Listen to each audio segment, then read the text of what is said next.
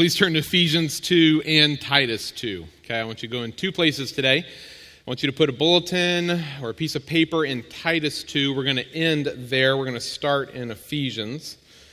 I want you in both places so that you're ready. Now, while you're turning, let me begin by just bringing greetings to you all from the brothers and sisters across town at Cornerstone Bible Church. All of us at Cornerstone love and appreciate Colonial so much. For those of you who didn't know it, Brent just told you, but Cornerstone is a church plant of Colonial that had its first public worship service 17 years ago this month. That is hard to believe for some of us up here. But on behalf of Chris and Jordan and all the elders and the people of Cornerstone, thank you. We just want you to know how much we appreciate all that you have done for us over the past. Let me also quickly say thank you to Brent for giving me this opportunity to speak to you this morning. I do love Colonial. It has been like a second church home to me over the years, and I know so many of you, and it's always good to come and see your faces again. So Brent, thank you for letting me do this. Now, he already mentioned a little-known fact to a lot of people, and that is that Brent and I have known each other for a very long time. Way too long, he would probably say. We went to college together. And because I've known Brent for so long, I know some things about Brent that many of you don't. For example, did you know, this is why he said what he said a moment ago, did you know that Brent was once cast in a leading role for one of the greatest, most artistically creative movies ever written in the mighty metropolis of Dunbar, Wisconsin? It's absolutely true. I actually still to this day have a copy of the script. It was called Star Wars. It goes up behind me here.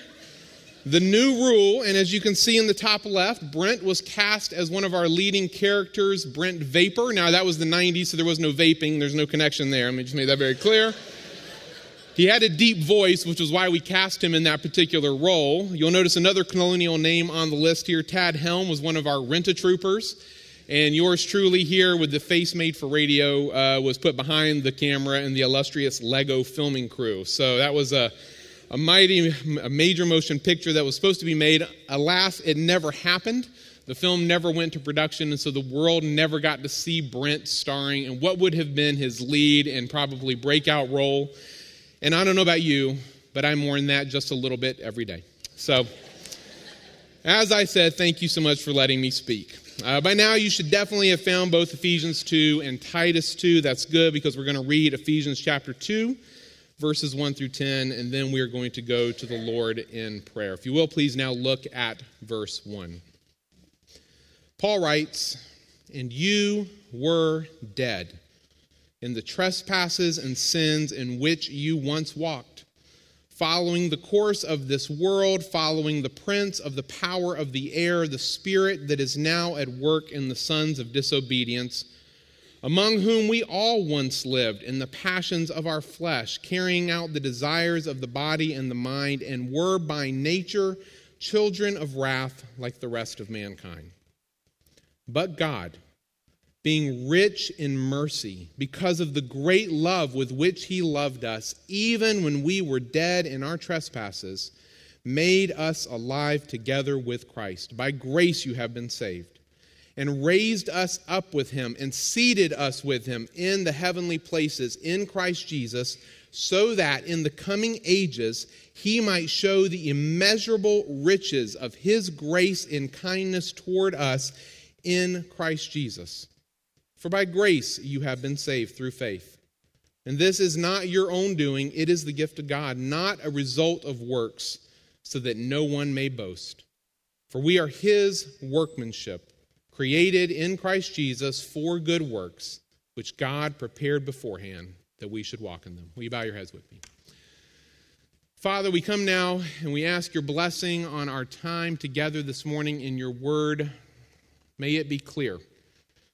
Spirit, will you work? Will you give me the words to say? Will you open our ears and our hearts to hear and understand, so that we can go out of here this morning and be the ministers of Jesus Christ that you have called us to be. May this church and your church around the globe embrace what it means to be the hands and feet of Jesus. We ask that this morning in your Son's name. Amen. Well, I had a big birthday this year. I turned 40. Thank you very much. You know, they say that the best years of a woman's life are the 10 years she spends between 39 and 40. But men don't really get the opportunity to extend their 30s out quite so far. Men just sort of tumble right into the big 4-0, and before we know it, we're already beginning to feel its effects. For me so far, the biggest effect that I have felt as I've gotten older is the tendency to repeat myself a bit. It's not purposeful by any means. It's just that the more things I say and the older I get, the less capable I am of remembering what I've said to who. And so I find myself in a conversation often with someone, and I'm trying to remember, did I tell them this story? Did I say this thing to them before? And I can't remember, so I figure, hey, why not? Do it again. Just that way, if they heard it before, they'll just hear it a second time. My dad used to do this a lot to me. My dad had this tendency to share these little, not really proverbs, they were more like sayings or nuggets of common sense, and he would repeat them over and over and over to me.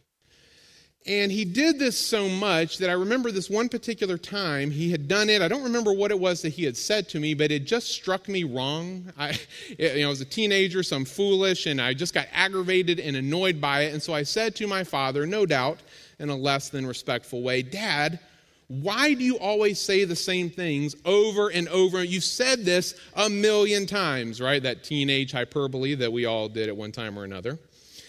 And while I don't remember what it was that led to that interchange, I will never forget my father's response. He said to me, yes, but I'm hoping that one of these times, what I say to you will stick.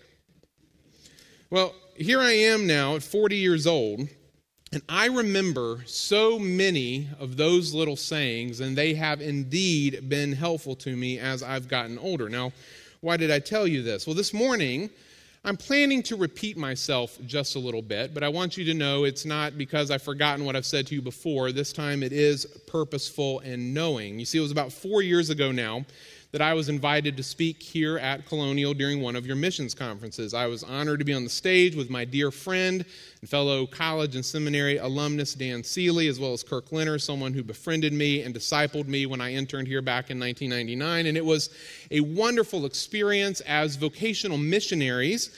Dan and Kirk's inclusion in the missions conference made complete and total sense. They were there to speak about the traditional idea of missions that so many of us have when we think about that particular subject, and they did a fantastic job with that. But my responsibility was just a little bit different. As a local pastor, I was asked to speak on sort of a concept of everyday missions. What does it mean to be a missionary right here where we live, where we work, where we live our lives with others here in Hampton Roads? What does that mean for the average believer? And to teach on that subject, I took us to the passage that Paul read to us just a little bit earlier, Ephesians chapter 4. Now, since you're already in Ephesians 2, it's easy to turn the page over. I'm just going to remind you of the two verses that functioned as my point of emphasis that particular night. It was Ephesians chapter 4, verses 11 and 12. Paul writes in verse 11, and he, Jesus, gave the apostles, the prophets, the evangelists, the shepherds and teachers to equip the saints for the work of ministry, for building up the body of Christ. And I want to begin our time together this morning by repeating a little bit of what I said that night here in Ephesians chapter 4, to use that as a springboard for the rest of our time together this morning. In Ephesians chapter 4, verses 11 to 12, Paul gives us what I believe to be one of the clearest, most succinct pictures of how a healthy, biblical, local church is supposed to function. And it all begins with Jesus. In verse 11, Jesus is the one giving gifts to his church. He's not giving them to people. He's giving gifts to his church. And these gifts are none other than these various roles of leadership and service within the church. Now, there's 4 of the gifts you see here. He gives apostles, he gives prophets, he gives evangelists, and he gives shepherd teachers. Those 2 words go together into this 4th role. And the people who fill these roles are given a very specific mission, a very specific task. They are, he says, to equip the saints to do the work of ministry. So what is their job? Their job is equipping. It is coaching. It is training. It is teaching. It is leading. This is what they do. But here's what I need you to focus on this morning. More than anything else right here in this little time of introduction, notice who it is that Paul says is actually supposed to go out and do the ministry. Because what he says here does not fit the typical American mindset related to ministry. What he says here does not fit the typical view of church and of vocation that most American believers have, whether they realize it or not. Who is supposed to go out and do the work of ministry? Well, it's not the apostles, and it's not the prophets, it's not the evangelists, and it certainly isn't the shepherd teachers. Who's supposed to go do the work of ministry? It is the saints. It's us. It's you and it's me, not these four roles. So in a healthy, biblical, local church, what you will find are pastors, shepherds, teachers, whichever term you like, equipping the saints to do the work of ministry. And then get this, you will also find the saints actually going out and doing it. Doing ministry, being the ministers, because that's what they're supposed to do. You know, it's football season again. My fantasy team is not doing too well, but it's football season, so think of that as an example. You know, whose job is it to throw the pass, to run the ball, to block, to rush, etc.? It's not the coach's job. It's the player's job. The coach's responsibility is to equip them, to train them, to teach them, to lead them, but the players are the ones who are supposed to go out and do it. Likewise, ministry within a healthy, biblical, local church is supposed to work much the same way. And over the years at Cornerstone, this idea became sort of like, my slogan, my hobby horse, my theme, my mission. Like my dad, I even came up with a little saying to try to help people understand this concept and then go out and live it. And like my dad, I repeated it over and over and over and over again, both publicly and privately, hoping that maybe it would stick. And I shared that little saying with you all 4 years ago at the missions conference, but I want to repeat it again this morning. It goes something like this. Let's say I'm talking to you and I find out you're a policeman. I would say, hey, listen, you're not really a policeman. No, as a believer, you're really a minister of Jesus Christ who just happens to be cleverly disguised as a policeman. Oh yeah, you put on the uniform and you wear the badge and you've got the vest and the gun. You even drive around in a car that says police on the side. It's a great disguise. But you're really a minister of Jesus Christ. Don't forget that. Or if I said it to a stay-at-home mom, I say, hey, listen, you're not a stay-at-home mom, not really.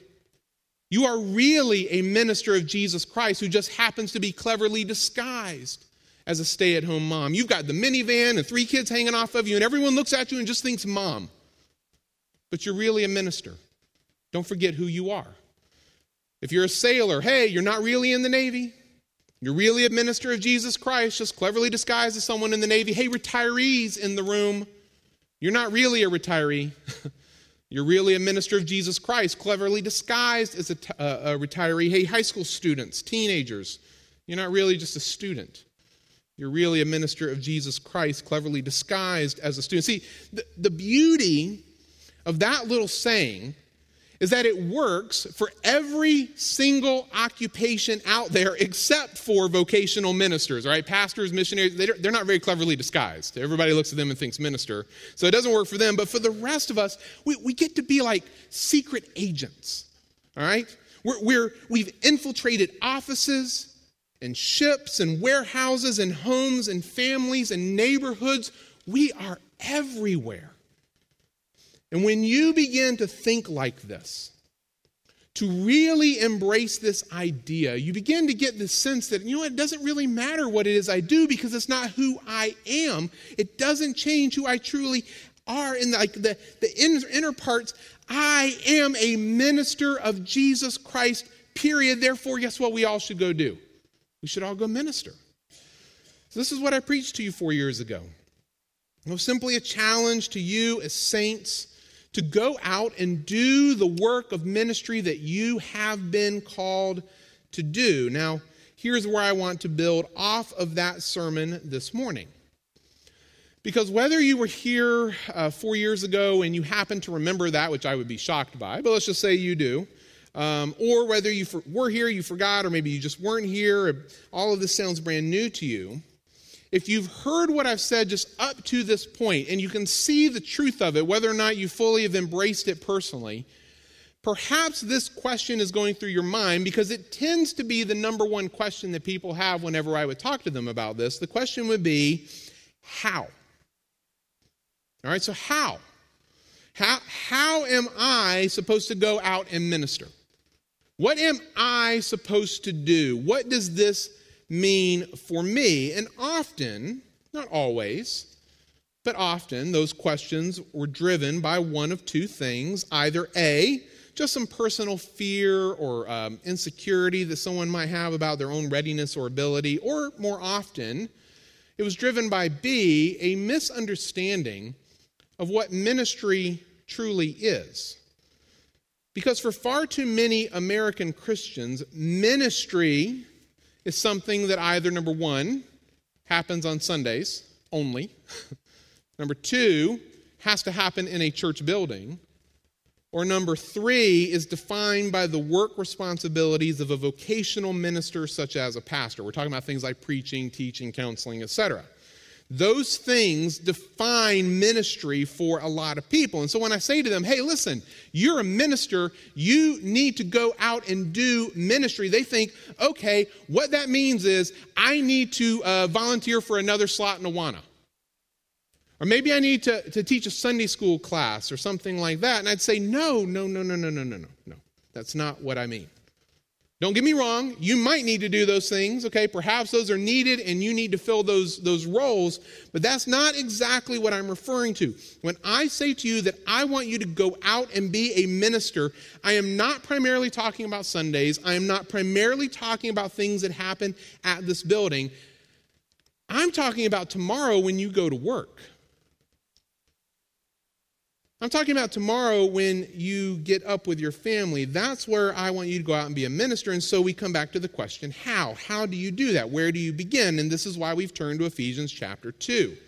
If you turn back there, and I'm thinking through the question, how do you do this? You know, there's a number of different ways that I could answer that question, right? Of how you go minister. There's a number of different ways I could do it.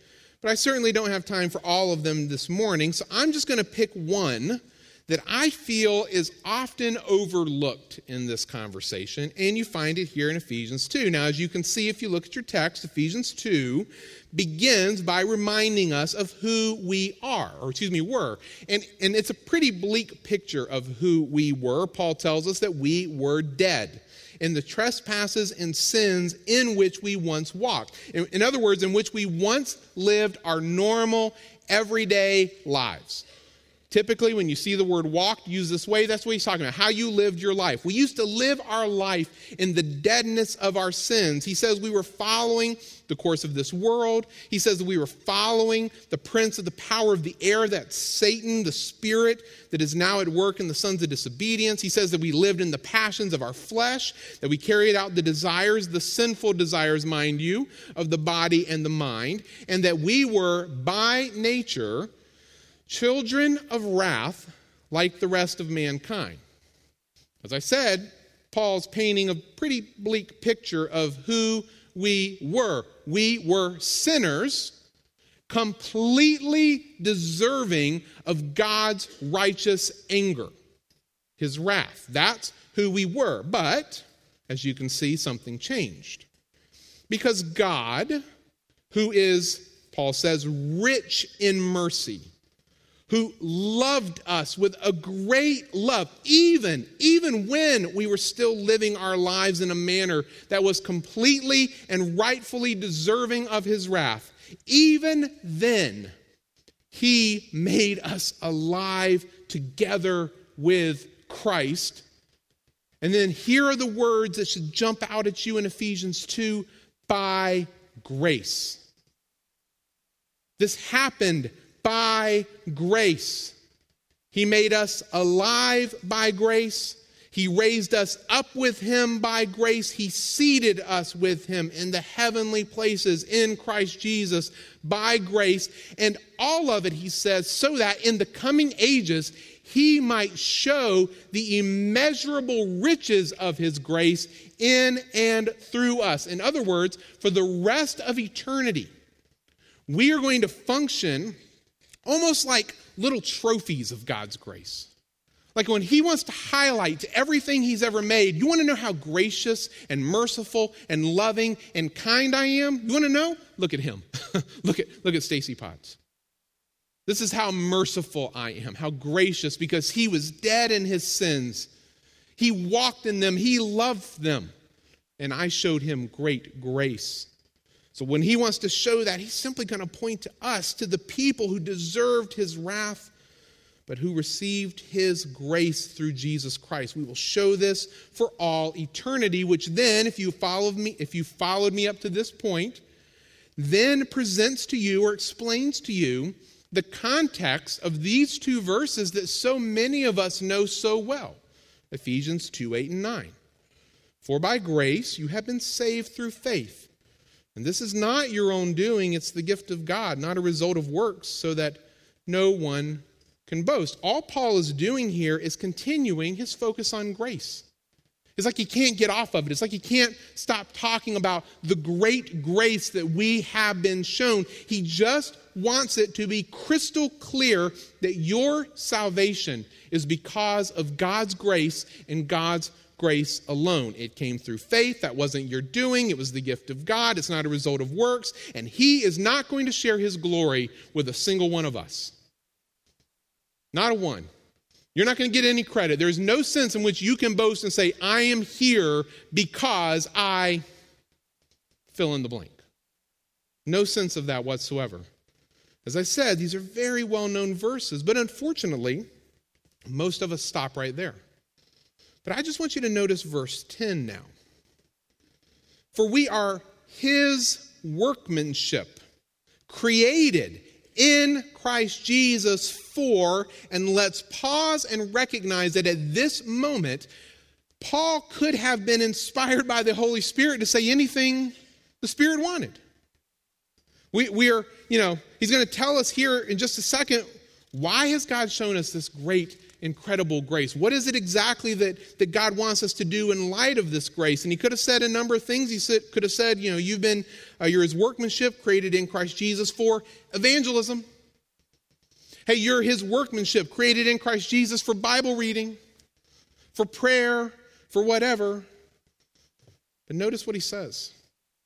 We are his workmanship created in Christ Jesus for good works. Whoa, I didn't see that coming.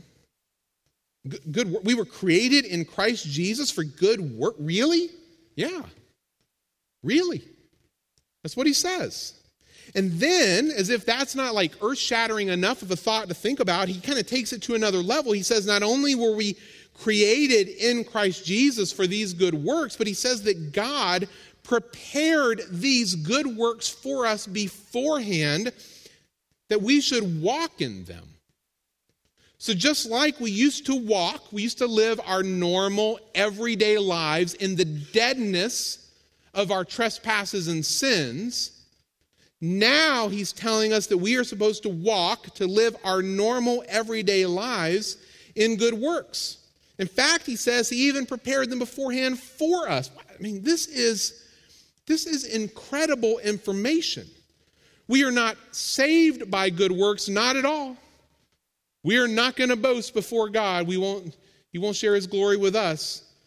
But the intention is that salvation by grace should lead us to go out and live in them. Now, I should pause at this point and note a reality that many of us in this room share.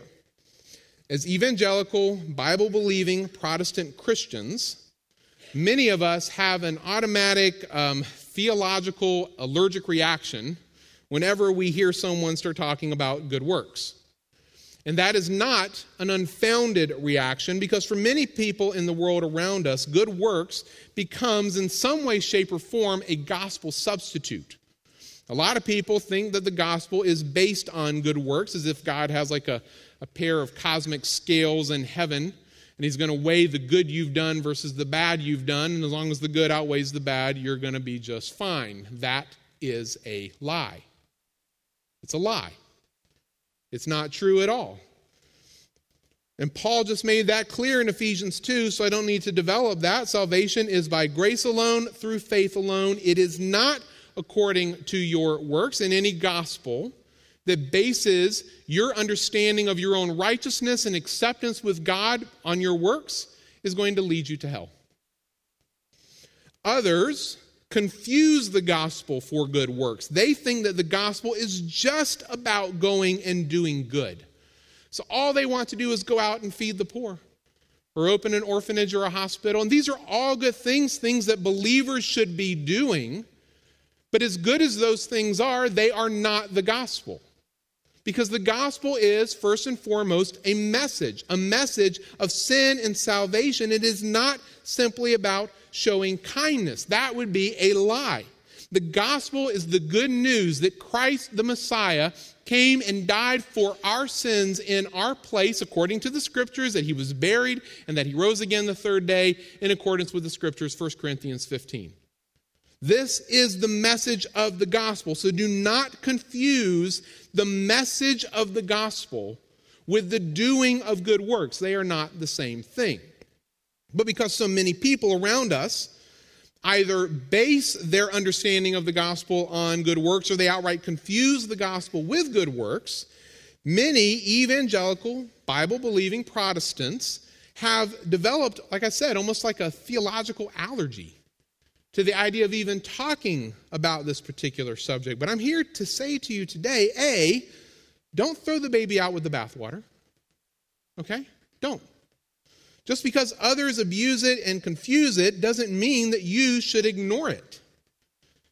If anything, it's time for us as the church to reclaim a biblical view of good works. A gospel-centered view, of good works. I use the phrase gospel-centered view here. I am, as anyone knows, I'm not very cool. I'm the least trendy person you will ever meet. And in the past few years, 5-10 years within the church, there's been a big emphasis on gospel-centered ministry, and it has been wonderful. I 110% agree with it. The one part of it that's aggravated me, though, is the tendency that people have to feel the need to put the word gospel in front of everything now. So it's like I can't just read a book, I got to read a gospel book, and I can't just sing a song, I have to sing a gospel song. I can't just eat cereal, I have to eat gospel cereal, and it's like, where does it end kind of thing? Here is one time I actually think maybe it helps. We don't want to just do good works, folks. We want to do gospel good works. We want to go out and do good works that are driven by the gospel. So just because others have messed up this idea, do not throw the baby out with the bathwater. That was A, and then here's B. Understand that the doing of good works is one of the God-ordained ministries that he has given to each and every one of us as believers. I mean, Paul says it. It's not my comment, it's his. He has prepared these good works beforehand that we would go out and live our normal, everyday life, Monday to Sunday, in them. So when it comes to answering the question, how do I go out and be a minister? What would that look like for me? Regardless of what it is you do for a living, what is that going to look like? I'm going to tell you that at least one of the answers, perhaps the lowest of the low-hanging fruit that I can give you this morning, is this one right here: to go do good works. Is that all you should be doing as a minister? No, but it is part of what you should be doing. And once you begin to see this idea, if you can get your eyes kind of like open to the concept that I'm trying to help you understand this morning of what it means to go out and be missionaries here in Hampton Roads, once you begin to see this idea, you're going to begin seeing it all over the New Testament because it's everywhere. So this is why I asked you to turn to Titus 2. Flip over to that one now. In Titus 2, this is Paul's short little letter to one of his co-workers, Titus, he brings this topic of doing good works up over and over again, so much so that you really begin to get the sense of, wow, this must be pretty important in the Christian life. Maybe I should start to pay attention to this a little more, to being this minister that God has called me to be in this specific way. For example, look at chapter 2, verse 7.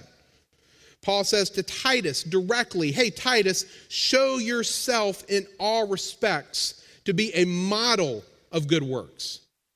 So as a pastor, Titus is to model a life of what it means to do good works, gospel good works before his people. He is to serve as an example of what that looks like in real life. And I would argue that this is one of the aspects of a pastor's responsibility in equipping their people. To model this and to teach them that this is what it looks like in your life. On a day-by-day basis, this is what it looks like. So to all the vocational ministers in the room this morning, either here at Colonial or from wherever else you may be, I exhort you, be models of good works before your people. To the saints entrusted to your care. Show them what it means to live out a life of good works as an outflow of the gospel's effect in your life, as an example of the grace of God shown to you. Next, look down at chapter 2, verse 14. He tells them that Jesus gave himself for us, the gospel, to redeem us from all lawlessness and to purify for himself a people for his own possession who are what? Who are zealous for good works. Zealous. You ever wake up and you're like, man, I am so zealous to go do some good works today? I'm guessing not. Not for many of us anyway. Not regularly. But this is what he says is part of why Jesus gave himself for us. Think about that. He sacrificed his own life on the cross because he wanted you and I to go out and be zealous for good works. That's an amazing concept. It's incredible. Look at chapter 3, verse 1. Paul commands Titus to remind his people to, among other incredibly important things, to be ready for every good work. Just be ready, like all the time, okay? When you wake up in the morning, till you go to bed at night, you just need to be ready. Kind of like you need to be ready to give an answer to everyone who asks you a reason for the hope that's in you. You need to be ready for good works too. Just like, I can do it right now. What do you need? I can do it. I'm on it. You're ready. So we're supposed to be always looking to recognize and engage in good works. We're supposed to be ready for this as a minister of Jesus Christ. Finally, look at chapter 3, verses 8 and 14. Same comment made in both verses. 2 times, Paul tells us that we're supposed to be devoting ourselves to good works. And that word devote here is interesting because it has the idea of purposeful planning. As if, like, you sat down and you had a piece of paper and a pen and you're asking yourself the question, okay, what good work am I going to do and how am I going to do it? How much is it going to cost? Who do I need to get to help me? What logistics need? You're going to plan it like you're going to build something or like you're going to wage war or do anything else in life that requires planning. You're going to devote yourself to this thing. So, what that tells me then is, our pursuit of good works aren't supposed to just be, well, as I hear about them, I'll do them. Or as it comes up in front of me kind of things. No, there's a sense of mission that gets associated with this idea of going out and doing good as a response to the gospel. And remember, this is just what Paul is saying to Titus. We could have turned to Galatians chapter 6, verse 10, where Paul says to the Galatians, as we have opportunity, we're supposed to do good to everyone, and especially to those who are fellow believers. Or James chapter 2, wow, right? James 2:14. What good is it, my brothers, if someone says that he has faith but does not have work? Can that faith save him? And he begins to develop that idea from there, and on and on and on we could go. A zealous, purposeful pursuit of good works that is meant to be a reflection of and response to the gospel, not a replacement of it, is one of the easiest ways for you and I to go out and be the ministers of Jesus Christ that we truly are. Now, let me make a couple of practical applications from this, and then we'll be done. What exactly are good works? It's kind of a big question, isn't it? That I have purposefully not answered up to this point. I don't know if you noticed that. There is no single biblical definition that I really could give you for how to define a good work, but biblically speaking, I can give you a range of definition. Are you ready for this? This is going to blow your mind, so get ready. In Matthew chapter 10, verse 42, Jesus says to his disciples, "And whoever gives one of these little ones even a cup of cold water, because he is a disciple, truly I say to you, he will by no means lose his reward." In John 15:13, Jesus says, "Greater love has no one than this, that someone laid down his life for his friends." So if I understand those two statements correctly, what that means is you have a range of options for doing good that stretches from water to death. Okay? You can give water to people, and you can lay down your life for them. That's a pretty broad range, all right? You've got a lot of flexibility, of leeway in there to go out and creatively do good to all of those around you. So go do it. Go be creative. God made you in his image. And one of those aspects is that we are creative. So go use your creativity to do good to everyone. To be the hands and feet of Jesus wherever he has placed you. What you can do and what I can do may not be the same thing. And guess what? That's wonderful. That's how it's supposed to be. That's why we are a body. So go out and do whatever it is God has put in front of you. You've got a lot of range, a lot of leeway. Take advantage of it. Second question, you might be thinking, Stacy, where would I start? Where would I begin this if I really wanted to embrace this identity as a minister? How would I take that then and begin to go? Well, I'd suggest maybe you just start here at Colonial. With the people sitting to your right or to your left or in front of you or behind you. And just mention Paul's instructions to the Galatians in Galatians 6. He said, do good to everyone, but especially to those of the household of faith. Especially to the fellow believers. Do it to everyone, but especially to them. So maybe you start here. The question I think of at this moment is, what are the time, talent, and treasure pieces that God has given to me that I can go take and use for him? What time can I give to something? And again, I can be creative and use that however I want, but what talents do I have that I can take and employ? What treasures do I need to give up or invest in the lives of others?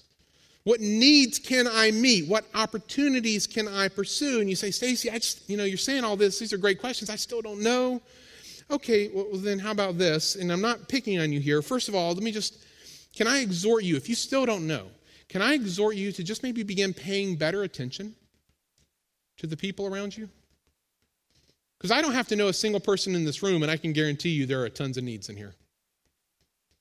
There are physical needs, there's spiritual needs, there's marriage needs, there's parenting needs, there's job needs, there's needs all around you. And so if you're not aware of what those needs are, maybe you've just not trained yourself to be looking. Or worse yet, maybe you've trained yourself to look away.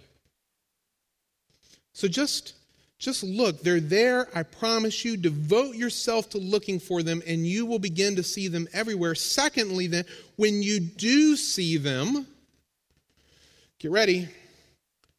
Don't call the church office. Right? Don't call them. At least not first, anyway. You go minister. You go do it. You go take a stab at it. You think pastors know everything? They don't. Half the time we're figuring it out as we're going, right? I mean, we don't know. You go do it. And if you're scared to do it by yourself, well, then call someone in your ABS class or bring a friend along. And the two of you or the three or the four or whatever, go minister. Make it a team effort and you'll all learn together. Go minister. I used to have another little saying over the years at Cornerstone. I said the best problems the church had were the ones that the pastors never heard about. And it was true. I'd be in conversations with somebody every now and then, and we'd be talking, and they'd say, like, yeah, a few years back, I went through this, personal struggle, sin struggle, a marriage struggle, or whatever, job problem, sickness. And I was like, really? I never knew. And they're going, yeah, well, so-and-so came and helped, and they would like really walk that path with us, and it was wonderful. And they just served us so well. And I was like, praise God, right? Praise God. That's exactly what you want to see, is the people of God coming in and being the ministers of Jesus Christ that they truly are. So where do you start? Start here.